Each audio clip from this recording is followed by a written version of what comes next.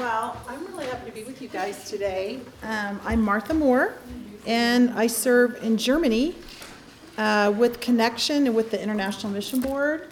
And Connection is the campus ministry similar to Challenge, and we have a partnership with you guys and with some churches in the 17-6 network like CIV and Seabreeze.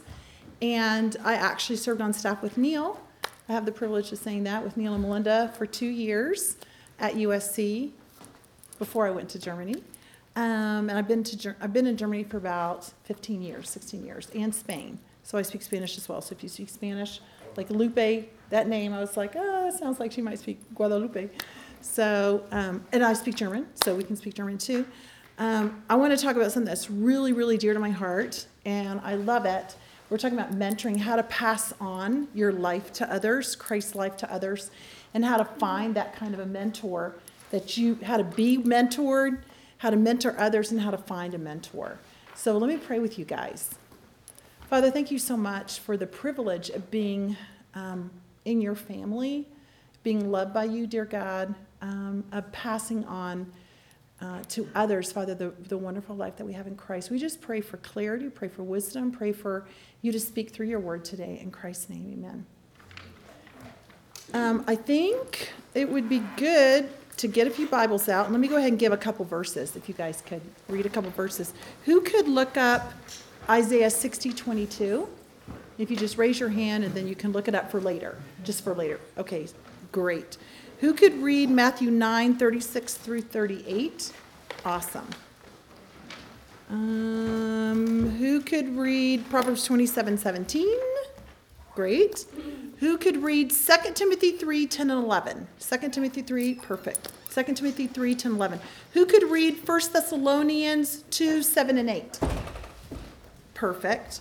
Who could read Philippians 4:9? Philippians 4:9. Perfect. I think Deuteronomy. Got 3 verses in Deuteronomy. Deuteronomy 3:28. Ezra, could you get that? Deuteronomy 3:28. Deuteronomy 4:9. Great. Deuteronomy 6:6 and 7. Deuteronomy 6:6 and 7. Okay, Danielle. And that's it. Okay. All right. How can we describe mentoring? I remember one time I was living in Vancouver, Canada, and a girl came, and she was being discipled by me. And so she walked into the room, and I was like, hey, how you doing, Karen? And she sits down, she says, well, here's my Bible study. I finished that this week. And I did my scripture memory verse. It's da-da-da-da, da-da-da-da-da-da-da.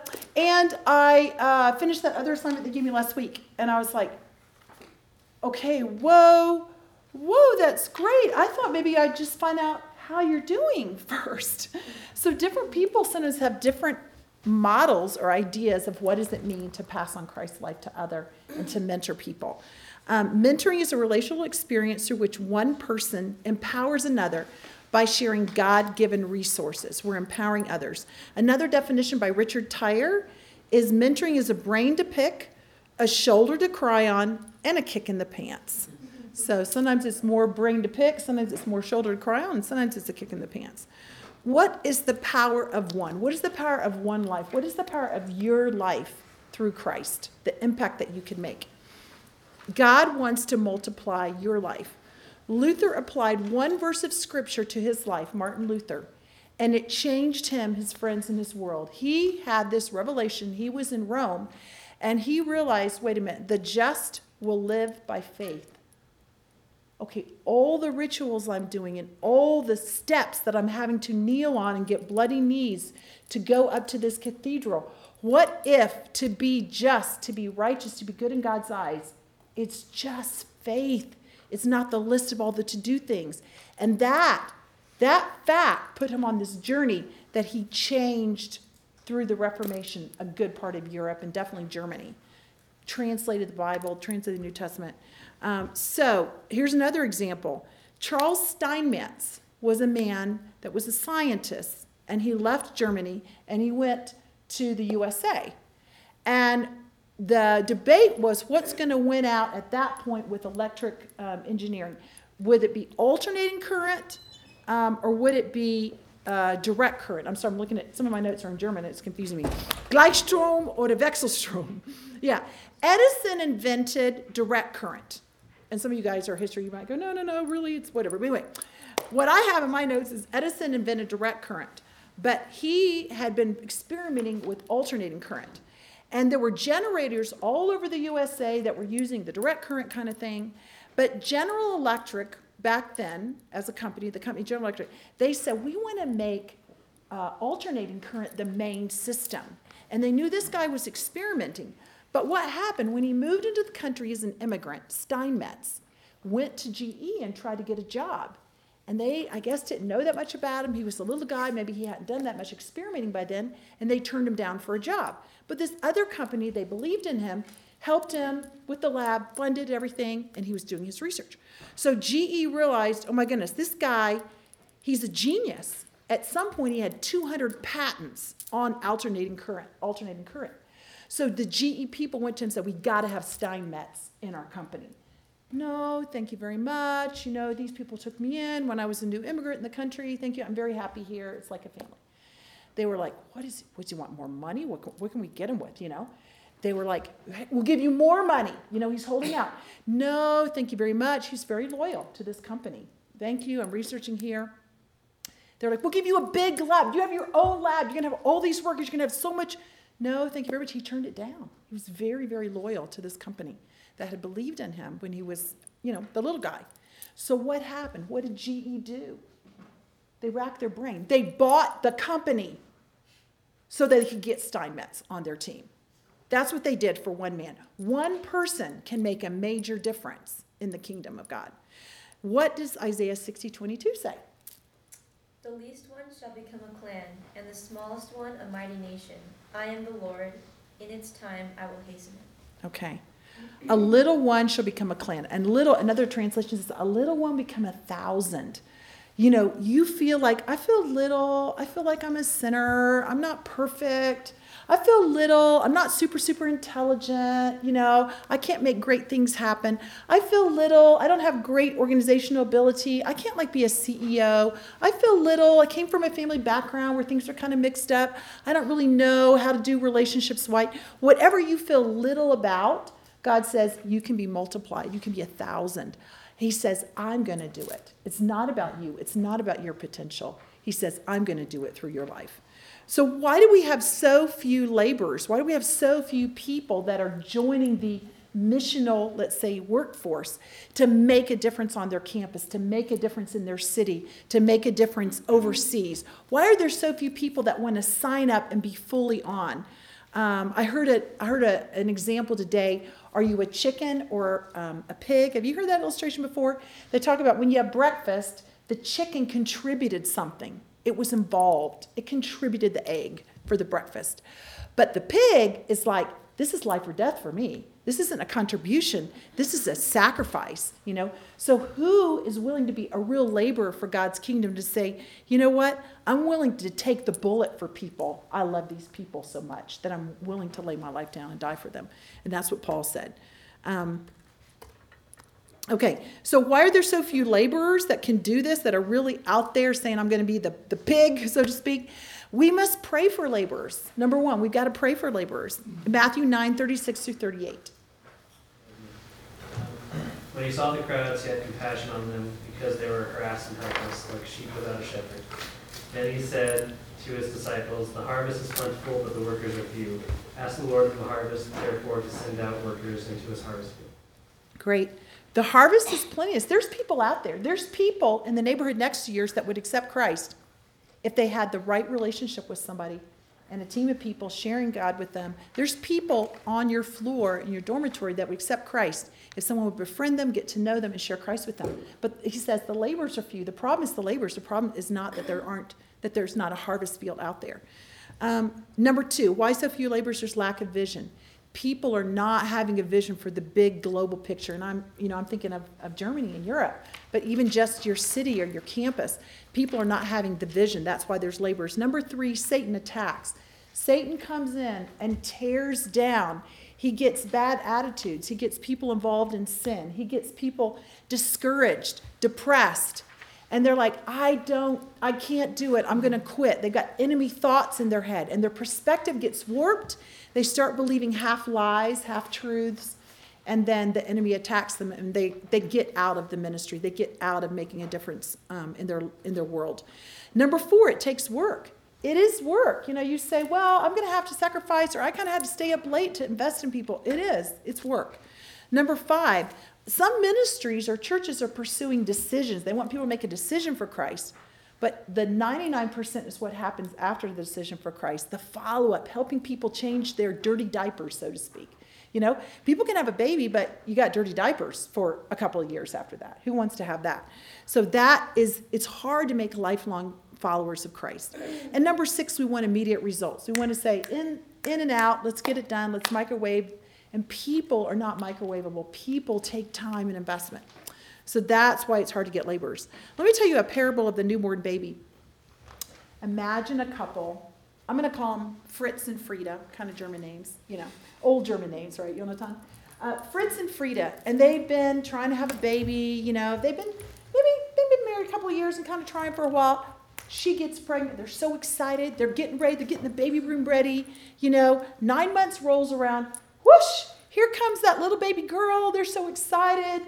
But they are exhausted. She's been walking around with like back pain and this big tummy, goes through the whole labor process, 14 hours, dehydrated. She comes out of the hospital. She's like exhausted. He's exhausted. He's like, hey, I plan. I can take off work. We're going to go on a Caribbean cruise for a week. Honey, baby, we need this. We've been ready for this. But the baby's room is beautiful. I mean, she's got amazing diapers that got cute little figurines on them. They've got the changing table. They've got formulas, the very best organic formulas that they've, got ready for the baby. And the cute bottles that are just the most modern rocket science. It exactly fits their mouths, so they're going to eat better. It's all laid out. And they say, listen, little Sarah, let's just call the baby Sarah. Sarah, your mom and I, we love you very much. We're going to pray for you. You've got everything here for you. It's set up. We'll see you in a week, honey. And they come back from vacation, and what happens? Oh, the baby has died. What happened to this baby? She didn't mean business. She wasn't in it for the long haul. She wasn't serious. Everything was right here for her. If she really wanted, she would have had that formula. If she really wanted to change the diapers, we put a lot of money in those diapers. And these pink walls are beautiful. She could have had a really, really great home here for a week. And she did not appreciate what we put into her for 9 months. Well, what happens in ministries when people are a baby believer? Do we say, hey, see you in a week? See you next Sunday, or see you at Challenge next week, and we hope they come. I wonder why they didn't come to our community group or our life group, or did somebody call them? I don't know. Well, I saw them on campus and I invited them. They're babies. They need somebody to feed them. They don't need to say, here's the Bible. They need to say, and I'll meet you today, and let's read some scripture together and do it together. We need follow-up of baby believers. We need someone to hold their hand, help them when they fall into sin and they're like, I don't want to really talk to anybody about this. Someone to listen and help them wade through it, help them to pray through it. They need somebody to help them walk with God, learn how to pray, learn how to share their faith. So the peril of the newborn baby is we don't want someone to be a newborn Christian and leave them. We want to take care of them. So there's different kinds of mentors. Guys, you've got a list here so you can fill that in on your table. There's intensive and occasional mentors. Sometimes when people think of mentoring or discipling, they kind of have one picture in their head. So this comes from a book that I thought would broaden your idea where you go, oh, actually, I could be a mentor if you mean like that. So what are 4 kinds of intensive mentoring? It's a discipler. This is like, your campus ministry staff or an older believer pouring into you, helping you learn how to read your Bible, helping you learn how to work through life's problems, a discipler. Number 2 is a spiritual guide. A spiritual guide might be somebody kind of like, maybe like a Mike Story this week, as your speaker. And maybe let's say you see him again in 8 months at another conference, and he gives you this conversation at dinner. You're like, this is just kind of gave me a little bit of a shape, change.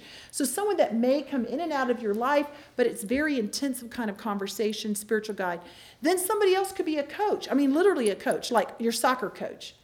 They train you, they teach you things, they do a drill, you go, you play the game, and they say, okay, let's watch the films, or let's talk about what happened. Let's do it better. We're going to train.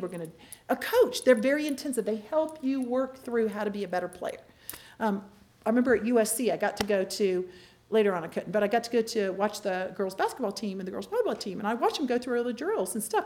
Coaching hours and hours and hours every day so that on the weekends they could perform. And so it's a very intensive kind of mentoring. And then the last kind is for your parents. Your parents, you're with your kids for maybe 18 years. And so that is really, it's a type of mentoring investing.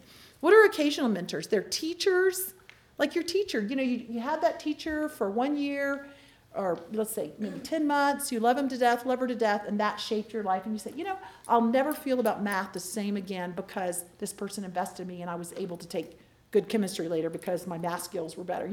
The teacher that invested in you. It could be a sponsor. It could be like maybe even somebody for a scholarship.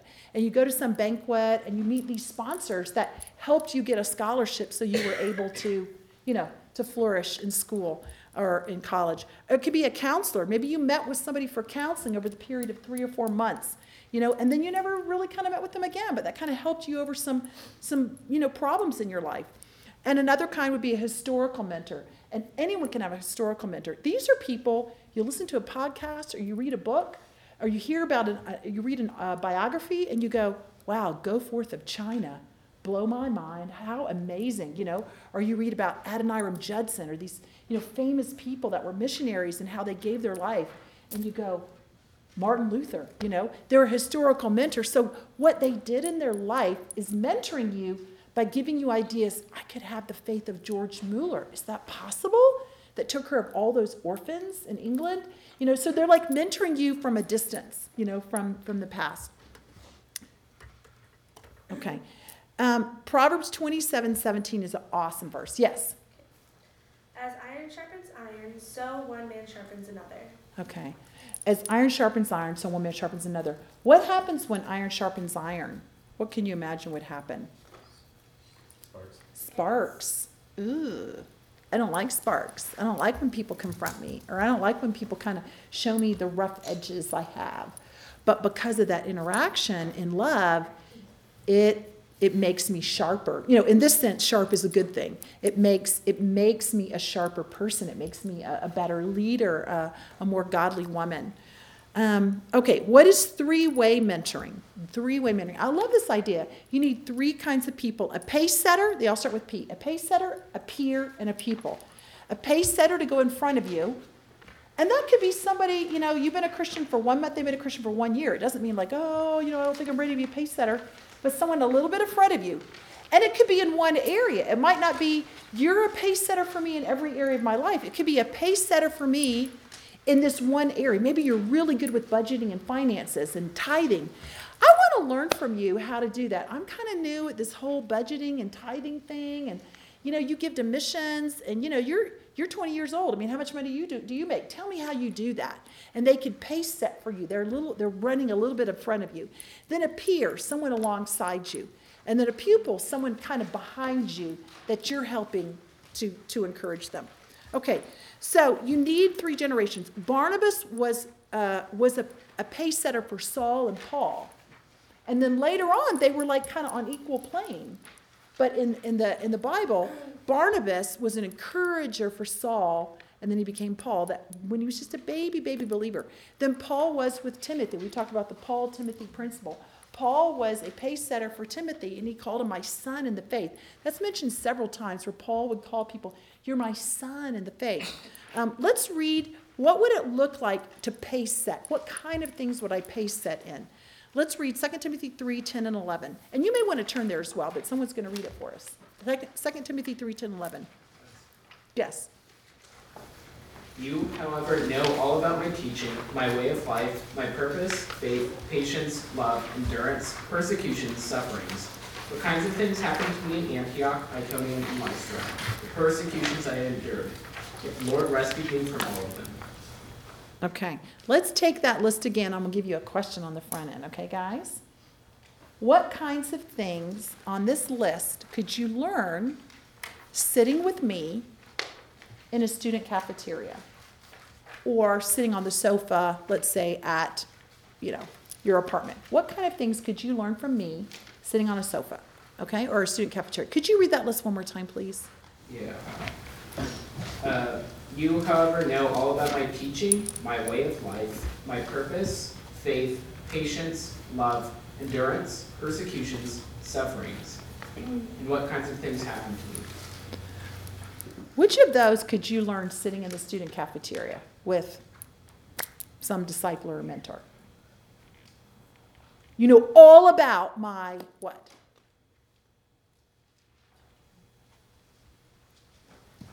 How about teaching?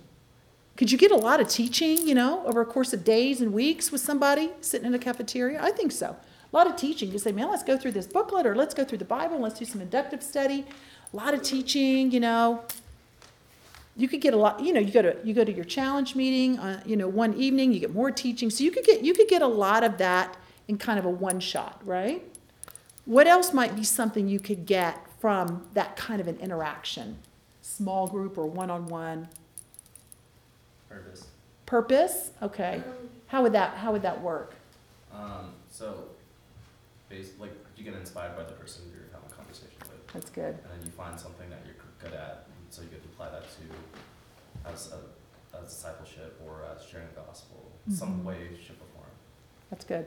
So you're like hearing, they could share, hey, my life purpose is this, and you're like, oh, that's a cool life purpose. I want to write that down, whatever. But how many of these things, guys, patience? Are you going to see me being patient, sitting in the cafeteria or talking with you on a sofa, discipling you? Or are you going to see me patience coming out in an interaction where somebody cuts me off in traffic? Yeah? Or if I tell you, how are you going to see suffering? When we're doing a mission trip or a vision trip and we're spending several days together and you realize that maybe, I don't know, I had an injury or something on the soccer field. And then you see, how do I deal with sufferings? I'm like, bummer, Or I go, you know what? I know God's got a better purpose for this, Or how do you see me drive somebody down the hill like, okay, it's okay. We're going to go down to emergency room. We're going to drive down to Fresno or wherever it is, and we're going to take you in, which people did to me here before.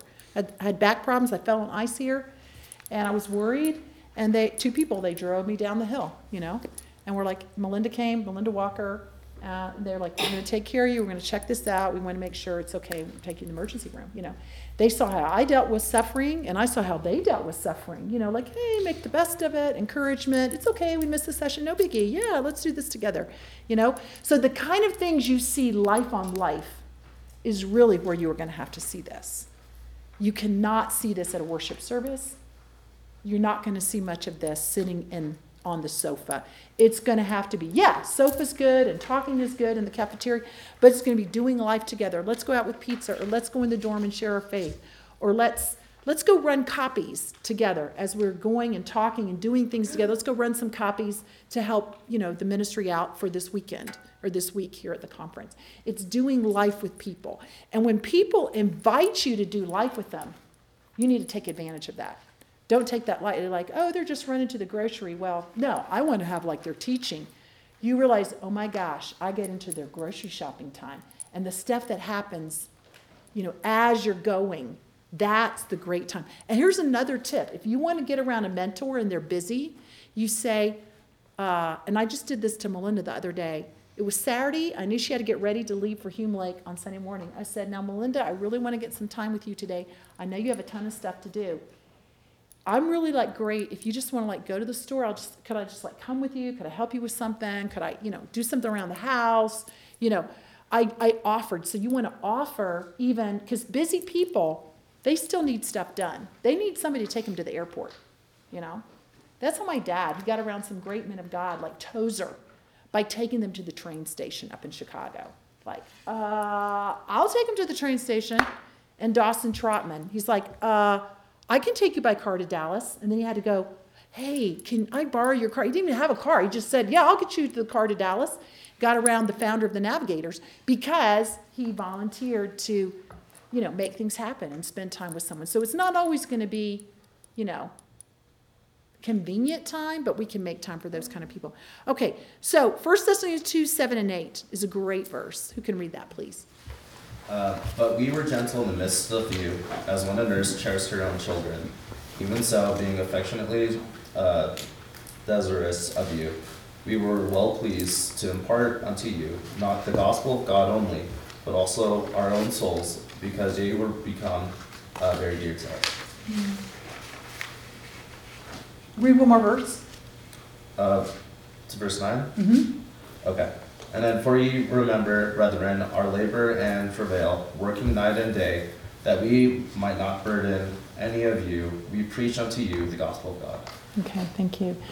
He's talking about night and day. He was working, he's, trying to make a living, during the day, and then at night he's spending time with them.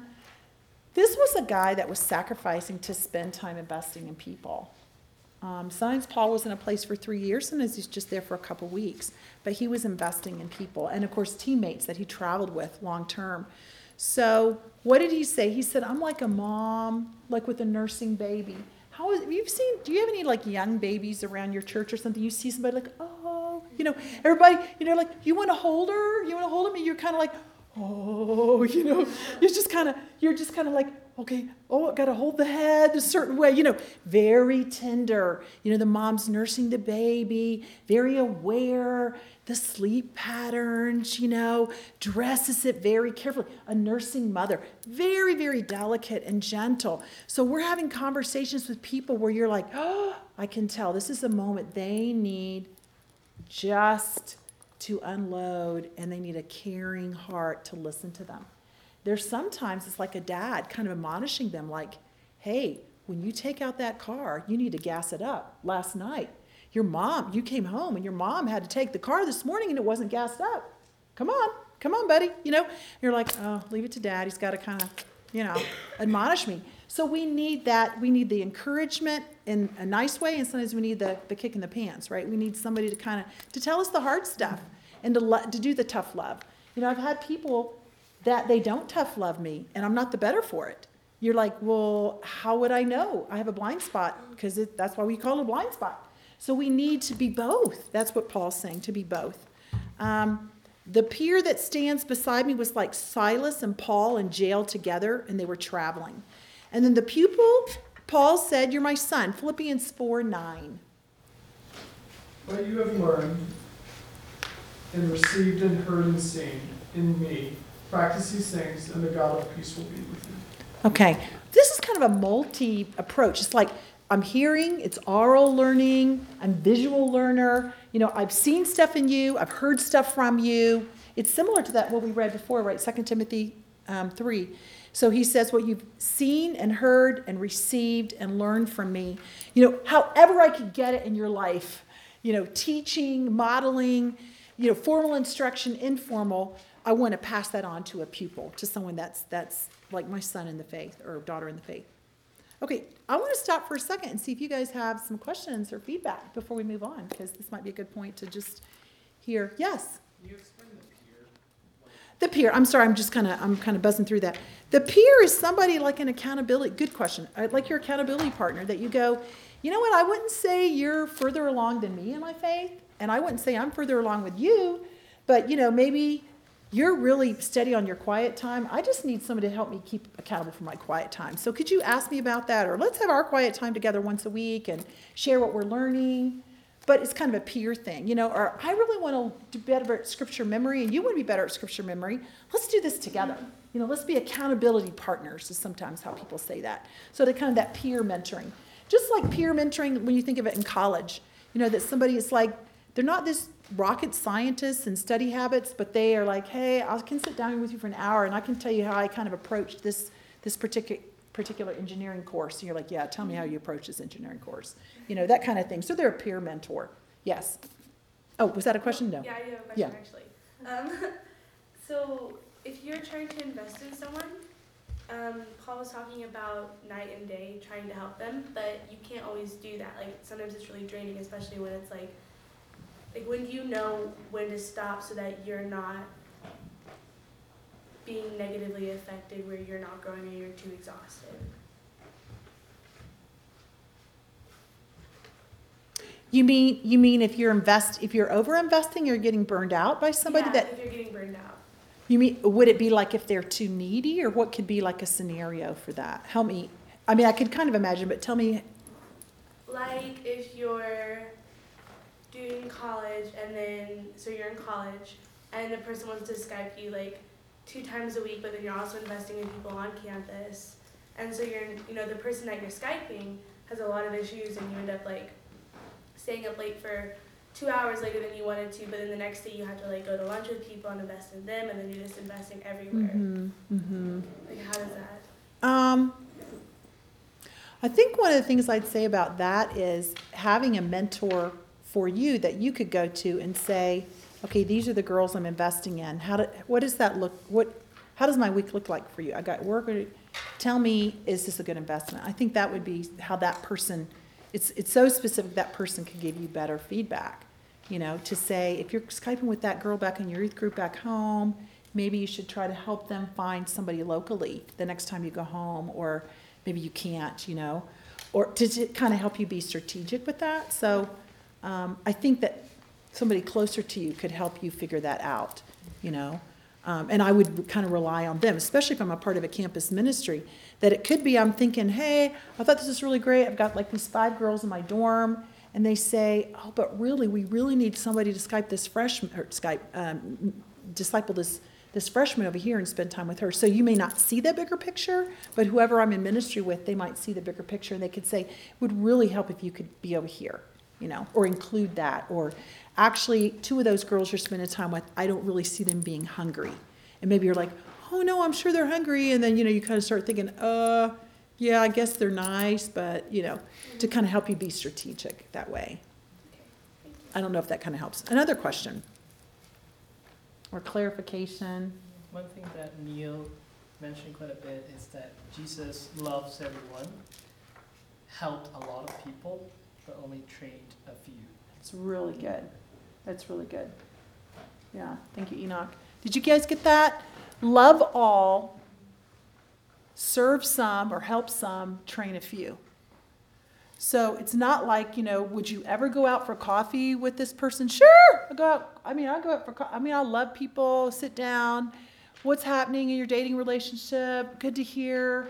I'm going to pray for you. It doesn't necessarily mean that I'm going to disciple them long term. Serve some people. I can't help everybody with their moves. By the time people move, there's just no more Saturdays left. Or, whatever it could be with, like even with, your some essay. Could you critique my essay? Could you read it and check my grammar and stuff? I can serve some people, but I maybe wouldn't be able to help every person that comes to me, just in general, for anything. But I can only train a few. So there's some people I'm going to love on them, or I'll serve them in some way, spiritually or just practically, but only a few people I'm going to actually be able to train. So I think sometimes people also confuse discipling means, I guess I'm like a counselor, but I never got training for that. And I try to also separate, there's a lot of counseling that you do, as you hear people's life and problems, but you got to be careful that you kind of go, maybe that's something that you really do need someone that's got more experience in that area. So I can train you. I don't know, like if you said if somebody's very draining for you, I think that's a signal. If somebody's very draining for me, it's like, I think they're into problems in areas that if I'm feeling that weighted down, it's beyond me. I really need to help train them in the areas that I can have more, success in. Okay, well, let's move on. Let's discover Jesus' private ministry. The harvest is plentiful, but the laborers are few. Therefore, pray for laborers, Jesus said. Why did Jesus come to earth, guys? Let's just open group here. Why did Jesus come to earth? Die for our sins. To die for our sins. Very good. What else? Anything else? Why did Jesus come to earth? Make disciples. To make disciples. What else? To proclaim the coming of the kingdom. Okay, good. To say the kingdom is coming. Ooh, what else? I would say the 2 main things, and proclaiming the kingdom would be a part of like the training he was doing. He came to die for our sins. If he never died, if he just taught and trained people, there would be no salvation. There would be no blood sacrifice. There would be no forgiveness of sins. He had to die, bury, and be rose again, from the grave for our sins. But secondly, he came to train up a band of men and women to carry this message. And as you said, the message is, about the kingdom is coming, and so get ready in heaven, and, there's more involved in that. But he had to train people to carry this message, because if he died and people sort of forgot about it, and they didn't witness that he rose again, and there was no message behind this other than just a martyr who died and then rose again, they would not have what it means to know God and follow God. So he had to die for our sins and train up a band of men. And he had a vital public ministry. So people saw him do stuff. What are the things that people saw him publicly do? Heal people? Good. What else? Teach? Absolutely. Small group, large group teaching? Yeah. Sermon on the Mount, go ahead. Serve. Yes. What else? The 8 Beatitudes or something like the I forgot what's The Beatitudes? Yeah. And that's really, Sermon on the Mount, it's really a preaching, right? He's preaching to masses. He's teaching some in smaller groups, as he's walking, and then people kind of followed him. And miracles, right? He raised people from the dead. So we saw preaching, teaching. I would say the main 4 things are preaching, teaching, healing, and miracles. And his service was in that context sometimes of, you healed me, that served me, or the woman at the well. We're going to get to that. So healing, preaching, teaching, and miracles is his public ministry. But let's talk about the private ministry. Before we list that, let's see where he got it from. You have to understand, back then there was no New Testament, but he knew the law. He had studied the law. So let's go to the Pentateuch, Genesis, Exodus, Leviticus, Numbers, Deuteronomy, the first 5 books of the Bible. Let's go to Deuteronomy and find out how he learned to have a world-changing private ministry. Let's start with his focus. He learned focus from Deuteronomy 3:28. Okay? But charge Joshua and encourage and strengthen him, for he shall go over at the head of his people, and he shall put them in possession of the land that you shall see. Okay. So God told Moses, you need to charge, you need to command, you need to give an impetus, an empowering to Joshua, that he needs to go out. He's like, Moses, there's 1 million people here. I want you to focus on Joshua. There's a lot of people you could spend time with in these millions of people. There's 12 tribes of Israel, but you need to focus on Joshua, because you're going to be dying. You're going to be caught up, and I need you to focus on this one man that you're going to train to hand things over to. So a lot of times what I say to people that are on staff with me or interns, you can call me at 3 a.m, but not every, this is where you were talking about maybe earlier. I can't train everybody. But the people, if they know I'm investing in you, I'm training you, you can get me at 3 a.m. Well, usually my phone's on silent, but yeah. But if it were on, it's okay for you to call me then, It's okay that you go, I have to get time with you today. Then I'm like, okay, we're going to work this out. You got time with me today. You call me, I pick up the phone. Because you're on my front end of, I'm focusing on you. Now, people down the area, I might get back to them in a few hours, like, oh, I'm sorry I missed your call, hey, or I text you, hey, I'm sorry, I'm kind of busy right now, I'm in a meeting, So those people that I'm not training, I'm not focusing on them. I can't focus on everybody, or I would burn out. Okay, number 2, he learned multiplication principles, Deuteronomy 4:9, yes. Okay. Only be careful and watch yourselves closely, so that you do not forget the things your eyes have seen, or let them fade from your heart as long as you live. Teach them to your children and to their children after them. Okay, the stuff you've learned, the biblical message is, you know what? You're thinking generationally. You're not just thinking about, hey, I need to pass this on to the next generation. Think of spiritual children, not just physical children, okay? I need to pass it on to the next generation in such a way that they're capable of passing it on to my grandkids, my spiritual grandkids. So they need to really get the concept of witnessing. There's a statement by Howard Hendricks. If you want people to bleed, you have to hemorrhage. It's kind of like is that like a hospital show or doctor show? But it's saying, if you want people to bleed, if you want them to exude or really get an idea, you have to overdo it. So people are thinking, good grief, it seems like Martha's talking about sharing her faith again. I guess you just share your faith all the time. I'm like, I really don't. But whenever I do, I try to let that message out because I really want you to get it. So that you think, I guess she does it all the time, every day. It's like, I really don't. But if I have a story to tell, I'm going to make sure it comes out, hoping that you'll get a little bit of it, that you'll bleed. If I hemorrhage, if I just overdo the message. Okay, so you're to think of not just the generation after you, but who, and they're going to pass it on, and they're going to pass it on. Number 3, time. Jesus learned from the Old Testament, he learned the principle of time and mentoring. Deuteronomy 6, 6, and 7. These commandments that I give you today are to be on your hearts. Impress them on your children. Talk about them when you sit at home and when you walk along the road, when you lie down and when you get up. Okay.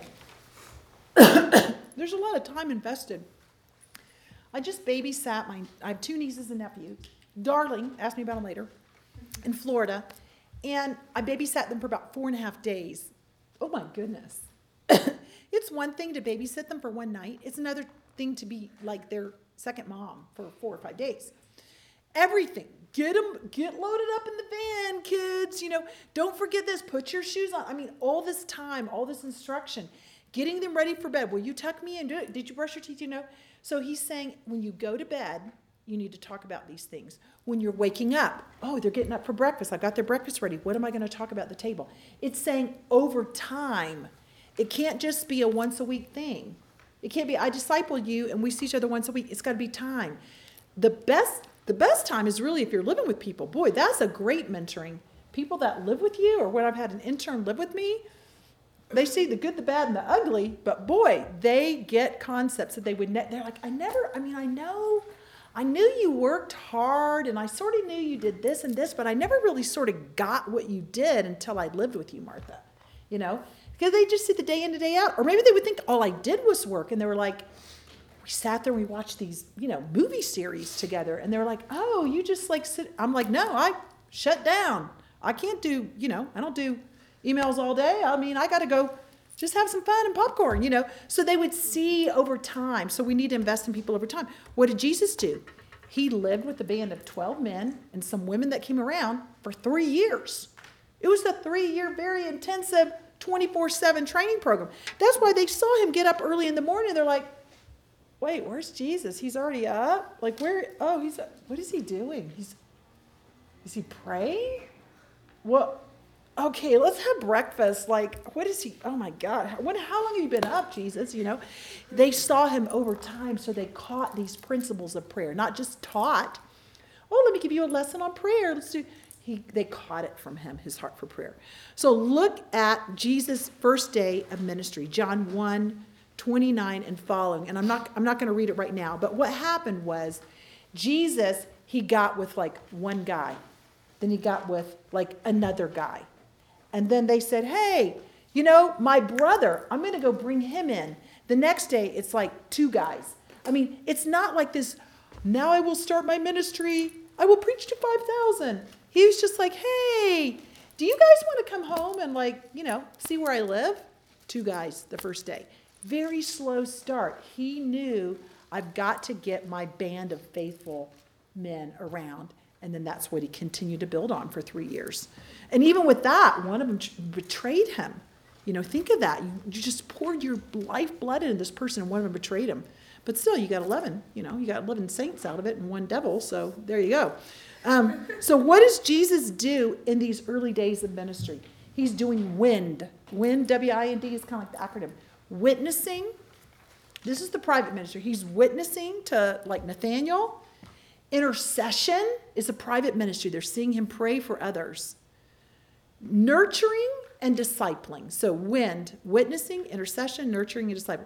Nurturing would be like, kind of like a conversation that he had with someone when he healed them, but then he said, your sins are forgiven. It's like nurturing them in their faith and talking to them, not just healing them or not just saving the woman from being stoned, but he said, you know what? Don't go sin anymore. Obviously he had other conversations like that, but we have a few snippets of these kind of nurturing conversations that he had. And then the more intense discipling, the 3 years with the 12. Okay. So what could happen? I know this always is like, if I were to disciple someone, I don't know what to do. And even though I've said life on life, there is a point at which it can be helpful to be systematic, to kind of go, okay, we're going to kind of sit down together. What would we sort of do? And the 5 Ps have really helped me. And I used to write it down. I'd literally write down on these 5 Ps, this is what we talked about for our last time. This is what we're going to do the next time we meet for the more structured part of it. It's principles, progress, problems, prayer, and practicum. And then we'll talk about that for a second. Principles, progress, problems, prayer, and practicum. So let's say if we had an hour and 15 minutes, we were meeting in the cafeteria, there might be some principles that we're already doing in, let's say, in our community group or our life group or our small group. And maybe there's some, or like a ministry team, there's some principles. And so I might say, hey, let's deepen that. How did you do on your Bible study this week? Tell me more of what you learned in your inductive Bible study. Or tell me more what you learned in that group study that we're doing together. What do you think about those principles? How are you able to apply that in your life? So we've got some systematic principles. And progress is, how are you doing on stuff that you're accountable for? That there's a saying, people, you have to inspect what you expect. Like if somebody says, I'm really dealing with unforgiveness, I need to make a phone call. So next time I see them, I'm like, hey, so how did it go with that phone call? You go, oh, you're inspecting them to see if they measure up. Well, I'm befriending them. I mean, if they tell me they're going to do it, I'm like, how did it go? What happened? We prayed, did the phone call go okay? Do we still need to pray? Or, so I'm going to help them in progressing. Or if there's an assignment, I'm going to say, so, okay, we said we were going to do scripture memory verse, let's do it. And we do it together. It's not just, that's your assignment, I don't have any assignment. Whatever they're doing, I'm doing, right? So I don't assign anything that we're not doing together. And then problems. Obviously, even if don't say, do you have a problem? I mean, stuff comes up. They're like, you can't believe what happened to me this week. What happened? Oh my gosh, yeah. So things come, when we tend to share our hearts with people, and so problems come up. Or if I ask them, if it hasn't come up, I go, hey, how can I pray for you today? Or how can I be praying for you this week? And they'll go, my scholarship money might not come in next semester, and I might have to drop out a semester. I'm not, it's going to come up, usually a problem that they're dealing with. Prayer, we pray together. It's a bonding time. I want to pray. Sometimes I pray with the people right at the beginning, because again, like I mentioned, my friend Karen that sat down. Okay, well, here's my assignment. I did this, and I'm like, whoa. It's not like a class that you come in and you drop your paper, at the front, your assignment. You got your nice staple on it. This is a relationship. So sometimes I'll even pray with the people. It's not have to be in this order, but these are kind of the ingredients that would be good to be having with a person. And people learn prayer when they pray with you. They learn prayer. They learn as you say, I think I'm going to open the Psalms and pray some of these Psalms for you, or whatever it is. They learn to pray the prayers of Paul when they hear you quoting the prayers of Paul. So they learn as you go. And then practicum is practical stuff. And you're serving a ministry, you say, hey, we're having that cleanup day at the church before Easter. Why don't we do that together? Why don't we go help over at Seabreeze at that cleanup day? And, they're learning to serve because they see you serving. Or you say, I know you've been struggling with the area of sharing your faith. What about we think of a couple of your friends and what would they like? And they like the movies. Let's go see this new premiere that's coming out. And then I could meet them, and that's like a practical project that you go, well, that's part of discipling. Yeah, I think in practical ways, Or if somebody says, like I said, I'm struggling with unforgiveness. You could say, well, let's see, why don't we read a book together, Well, that would be less practical. That's more like principles. Let's read a book together on forgiveness. Serving together, witnessing together. Our campus ministry director, they've got a couple kids. They seem really stressed. Why don't we get a couple more people? And I feel like our group really needs to learn encouragement. We're not really good at encouragement. Let's get a couple people and let's make them have a date night, and we'll babysit the kids and we'll clean the apartment while they're gone. And that'll be like our little practical project together. So you can find these fun things to do.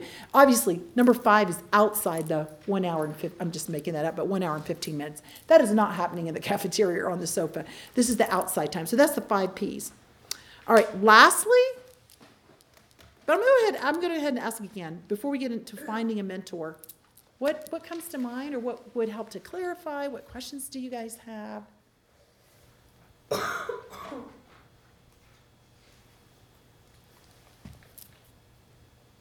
It made sense. Yes.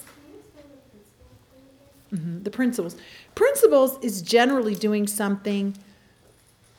Usually in any kind of Christian ministry, there's content. There's a Bible study. So that's the principles. But sometimes it could be we're going through, let's say we're going through the Gospel of John. And somebody says, hey, I have this question. I am not really sure how to handle some dating stuff going on in my life right now. And you're like, well, the principles we're working through right now is the Gospel of John, and dating doesn't come up in the Gospel of John. So I might be adding another principle beside that that's based on a need or a problem or something that's coming up. And I'll say, let's take a break from John for a week. I've got some verses on dating. I'd like you to look that up and then come back and tell me what you think God says about relationships, and let's talk about that. So the principles could be a book you're reading or a Bible study that you're doing, or it could be even throwing in something. The only thing I would watch out for, again, as a counselor, it's not, so what's the thing you want to learn this week? And then, I'm like a slot machine. I want to learn about finances. I want to learn about dating. I want to learn about, whatever. And I'm not like a slot machine that you just, put in the coin and something comes out. So I'm not, so that we have kind of some continuity, because if you have continuity in your teaching, eventually some of those things will come up. That you're like, actually, like 4 lessons later, we're talking about witnessing, so we'll go ahead and go with that, So it could be, if you have like a Bible study booklet or discipleship booklet or some course that you're going through as a ministry team or something, some of those things are coming out. But it could also be the principles that someone just says, I can't sleep at night, I'm worried sick. Whoa, maybe we need to do a word study on fear. And let's talk about that this today or next time. So those could be principles as well. Good question. And What so else? this is would be like a week time, like once a week, and then the other time is like the life on life. Right, exactly. I mean, assuming you have a really, really busy schedule, then you could say, hey, I'm discipling 3 guys, and I meet with each of them, maybe one-on-one or maybe in a small group for an hour and a half each week. But then we do some stuff together in practical ministry, especially if you're leading a Bible study or a community group together. Some of that's involved. Like, hey, let's put on this, this grill party. We don't call that, that's German. Barbecue. Let's put on this barbecue. So you're like, we'll organize it. Me and my 3 guys will organize the barbecue. And so you're learning character as you're doing those kind of practical things and inviting your non-believing friends. And so that becomes a project that you're doing some of that life on life. Yes, Ezra. How do you work with students overseas, in Spain, in Germany? Do you find a lot of these processes that can be the same? Do you feel like you have to maybe emphasize certain parts over others? How has that experience been? That's good. For a student? In Spain, I found that people are less systematic because it's a very fluid culture and they're not time conscious. So I might wait for an hour for somebody to show up. Or I had so many more times than I would in Germany where I didn't do my assignment. I didn't do my Bible study, But you get that in the States too. I mean, I had a guy that I got to disciple who was an exchange student from America in Spain. He said, yeah, my campus minister in Wyoming, yeah. He wanted us to do a Bible study during the week and then come with it already done. I'm a student. I don't have time for that. And he was arrogant and not hungry for God. And being in Spain got him hungry.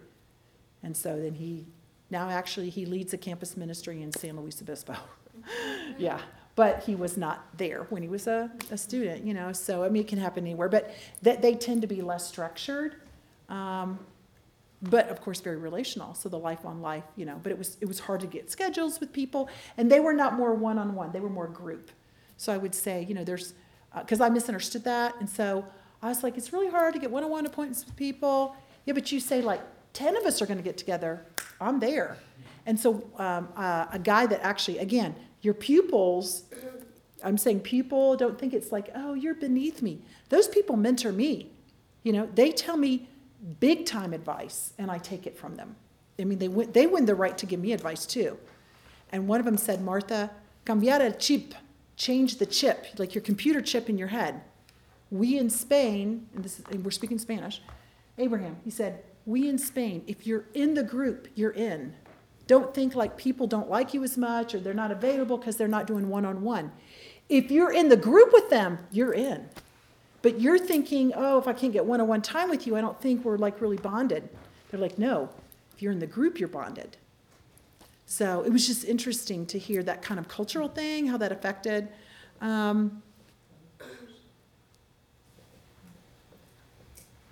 I've tried everything, and I still haven't tried enough. We did, in Spain, like in witnessing, we would use the Solarium surveys more. I haven't done that as much in Germany, but the Solarium surveys, which are pictures, it's like 50 pictures. You go in on campus and do a survey. In Germany, I feel like people tend to do more the verbal, intellectual survey. What do you think about this, ABC or whatever, But in Spain, I definitely, plus in southern Spain, I was in Seville, you'd sit on the grass. I mean, the weather was different, so you could just sit down with some cards, and these pictures look like a psychology, experiment or something, and people just kind of have more time for those kind of talks. So there's definitely cultural things that can affect the discipleship process, but you still get there. Another question? Yeah, I was just thinking, like, a lot of these things, like, they can be integrated into your own life. Like, I remember, like, at first when I was reaching out to guys, I had the hardest time inviting, hey, let's sit down and have a talk. And it wasn't until a couple months later I realized, like, well, guys usually don't like to just meet up one-on-one and talk. Mm-hmm. They like to do things together. So next thing it's like, hey, let's go play ball together, and, it's an immediate yes. And then after we play ball, we go cool down or whatever, then there's the time to say, hey man, like, how's everything going in your life right now? That's good. That's good. And that works so much better than trying to like text him or call him. It's like, hey, like, we need. Thank you. Thank you for saying that, Enoch. Yeah, you're right. You're right. Guys are wired differently than women. What else? Question? Idea? Yeah, huh? You said you mentored a guy who went on to be something. What are your thoughts on guys mentoring girls or girls mentoring guys? Okay, I'm glad you asked that. I really think women are the best people to mentor gals and men with men. Yeah. In my case, I'm not married. I'm in Germany, and I don't have a partner. So what did I do? I raised up a couple of guys, and then they discipled their other guys. Yeah. So as a woman, I have a lot to share, but there's some issues I can't deal with a guy. And so what I also encourage, if there is another guy around, then maybe that guy, again, you learn different things from different people. That guy can ask him questions about pornography. I'm not asking those questions, or talk to him about some more intimate kind of things. But I can definitely train him in how to lead a Bible study, because maybe I'm better at that, And so it's dependent on the situation, and you have to also understand I'm a little bit older than if you were like, hey, I'm a senior and I'm mentoring this, this freshman girl, who's a guy, I'd be like, oh, I don't think so, but being older, that also helped as well. So I had some leverage and I had some experience, just based on having done some stuff before. And I would try to encourage them to have some cross training, That's a very good point. Yeah, normally I don't recommend guys mentoring girls. But there's even your campus minister, where you as a female want to maybe go to a male campus minister, or maybe a woman campus minister as a guy, and you go, really want to hear Erin Gillam's perspective, and I want to get some, ideas from her and pick her brain or whatever. But it might not be that she'd be mentoring you every week. But definitely we want to learn from each other. But that more intimate kind of life on life, long term, is usually a guy with a guy and a girl with a girl. Yeah. Okay, let me go over these last few things here. And this is just really short, but finding a mentor. Because I know a lot of times it's like, I feel kind of lost. I'm kind of out there. I want to invest in others. I want to pour my life into others. I want to be like focused and multiplying, but I need somebody to pour into me. How do I do this? You just walk up to someone, hi, can you be my mentor? I don't even know if I want him to be my mentor. First, I would say you experiment. Like, you just get together with somebody one time, just for coffee. Or get together, for, like I said, say, hey, do you guys need some help in your yard work? I'd love to come over, be available. be available to this person and just get around them and kind of check out, do our personalities kind of sync a little bit, Pray for a mentor. Are you accountable? Are you hungry spiritually? And the acronym is FAITH, faith, or FAT. Are you fat? Are you faithful, available, and teachable? 2 Timothy 2:2, the things that you've learned of me among many witnesses, entrust or commit to faithful men who will be able to teach others also. So faithful men who can teach others also. Faithful, available, and teachable. Some people are really faithful if they have an assignment. They're really teachable, and they hear it, they go, I'm really taking that to heart. I'm going to change that next week. But they're not available. They just have no time. So it's nothing against them. It's like, I don't really think I can disciple them, So I want to also be that kind of person. I want to be a faithful person. I want to be available, and I want to be teachable. I don't want to be like, every time they give me a suggestion, I go, well, yes, but, and they're kind of like, I don't think you want to be mentored. And I've done this before. I don't think you want to be mentored by me. I mean, I don't want to have a fight, I think you're great, but you don't really want to be mentored by me because I feel like everything I say, you kind of know better, and then they might go, you're right, or they might go, no, I really want to learn. I'm like, well, okay, I need you to go with me. I need to, I don't know everything, but I need you to be teachable. So, number 2, look for a person who has a strength in an area of your need. Where do you need mentoring? What are your weaknesses? What is it you want to learn in particular? You want to learn witnessing. You want to learn people skills. You want to learn how to throw a party. You want to learn organization of your time. So you might have somebody mentor you in just one specific area. Remember those occasional mentors? It doesn't mean you do my whole life, and it could just be for a season. Number 3, be available. Get into the path of great men and women of God. Like this week is a great opportunity to go, hey, can I have breakfast with you? Or could my whole community group, could we have breakfast with you? Get in the path of these kind of people and be available. Take the initiative. Number 4 is basically on that. Ask for time with them. Take the initiative. Be specific on what you'd like to learn and offer to serve them. I know when I was in seminary, there was this amazing missionary and her husband. They were in Plano, and I was in Fort Worth, Texas. And Denton. Denton was like an hour away. I'm like, I am very busy, and I'm going to go to Denton. I want to spend some time with Phyllis Robertson. And they had been serving in China and several other countries. And I was like, I want to spend some time with Phyllis. And my mom said, don't just go, when do you have time, and just let her pour into you. You say, what do you need help with? And she's like, really? We need help working on our database and getting some names and some new email addresses and stuff and addresses in our database. And I'm like, okay. So I sat down in their home office. I worked on stuff. And then she said, okay, Martha, I think you've done enough. Now let's go get a donut and coffee and let's go, But I made sure that I spent time. How can I serve you? Not just, I want to take from you. And people will be more available that way.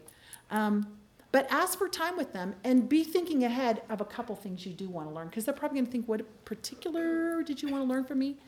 And number 5, mentors are also available from a distance, like we talked about. Books, podcasts, these can be historic mentors, dead or alive, that I can learn so much from their lives and their teaching. We've got, discipleship tape library. I think it's called discipleshiplibrary.com. You know what it's called, discipleshiplibrary.com? There's like about 12,000 messages, and you could ask your campus ministry guy or gal, what would be like the top 5 speakers that are in the discipleship library that you think I should start listening to some of their? I know a guy last summer, he was in China. He didn't know if he could bring in a Bible. So he downloaded 80 messages by Max Barnett, this guy in Florida. Because he's like, I don't know if I have a Bible, but I can have podcast, I guess. So he downloaded 80 messages from Discipleship Tape Library from Max Barnett. So he met Max at the Life Impact Conference, which was in Colorado in January. And he's like, oh, I met my mentor. He was already his mentor because he's listened to 80 messages by Max. Can you believe? So we have a great opportunity to do that because of technology these days. Okay. I'm about done. Do you have any other questions? If not, we'll get on to dinner, guys. Thanks so much. God bless you.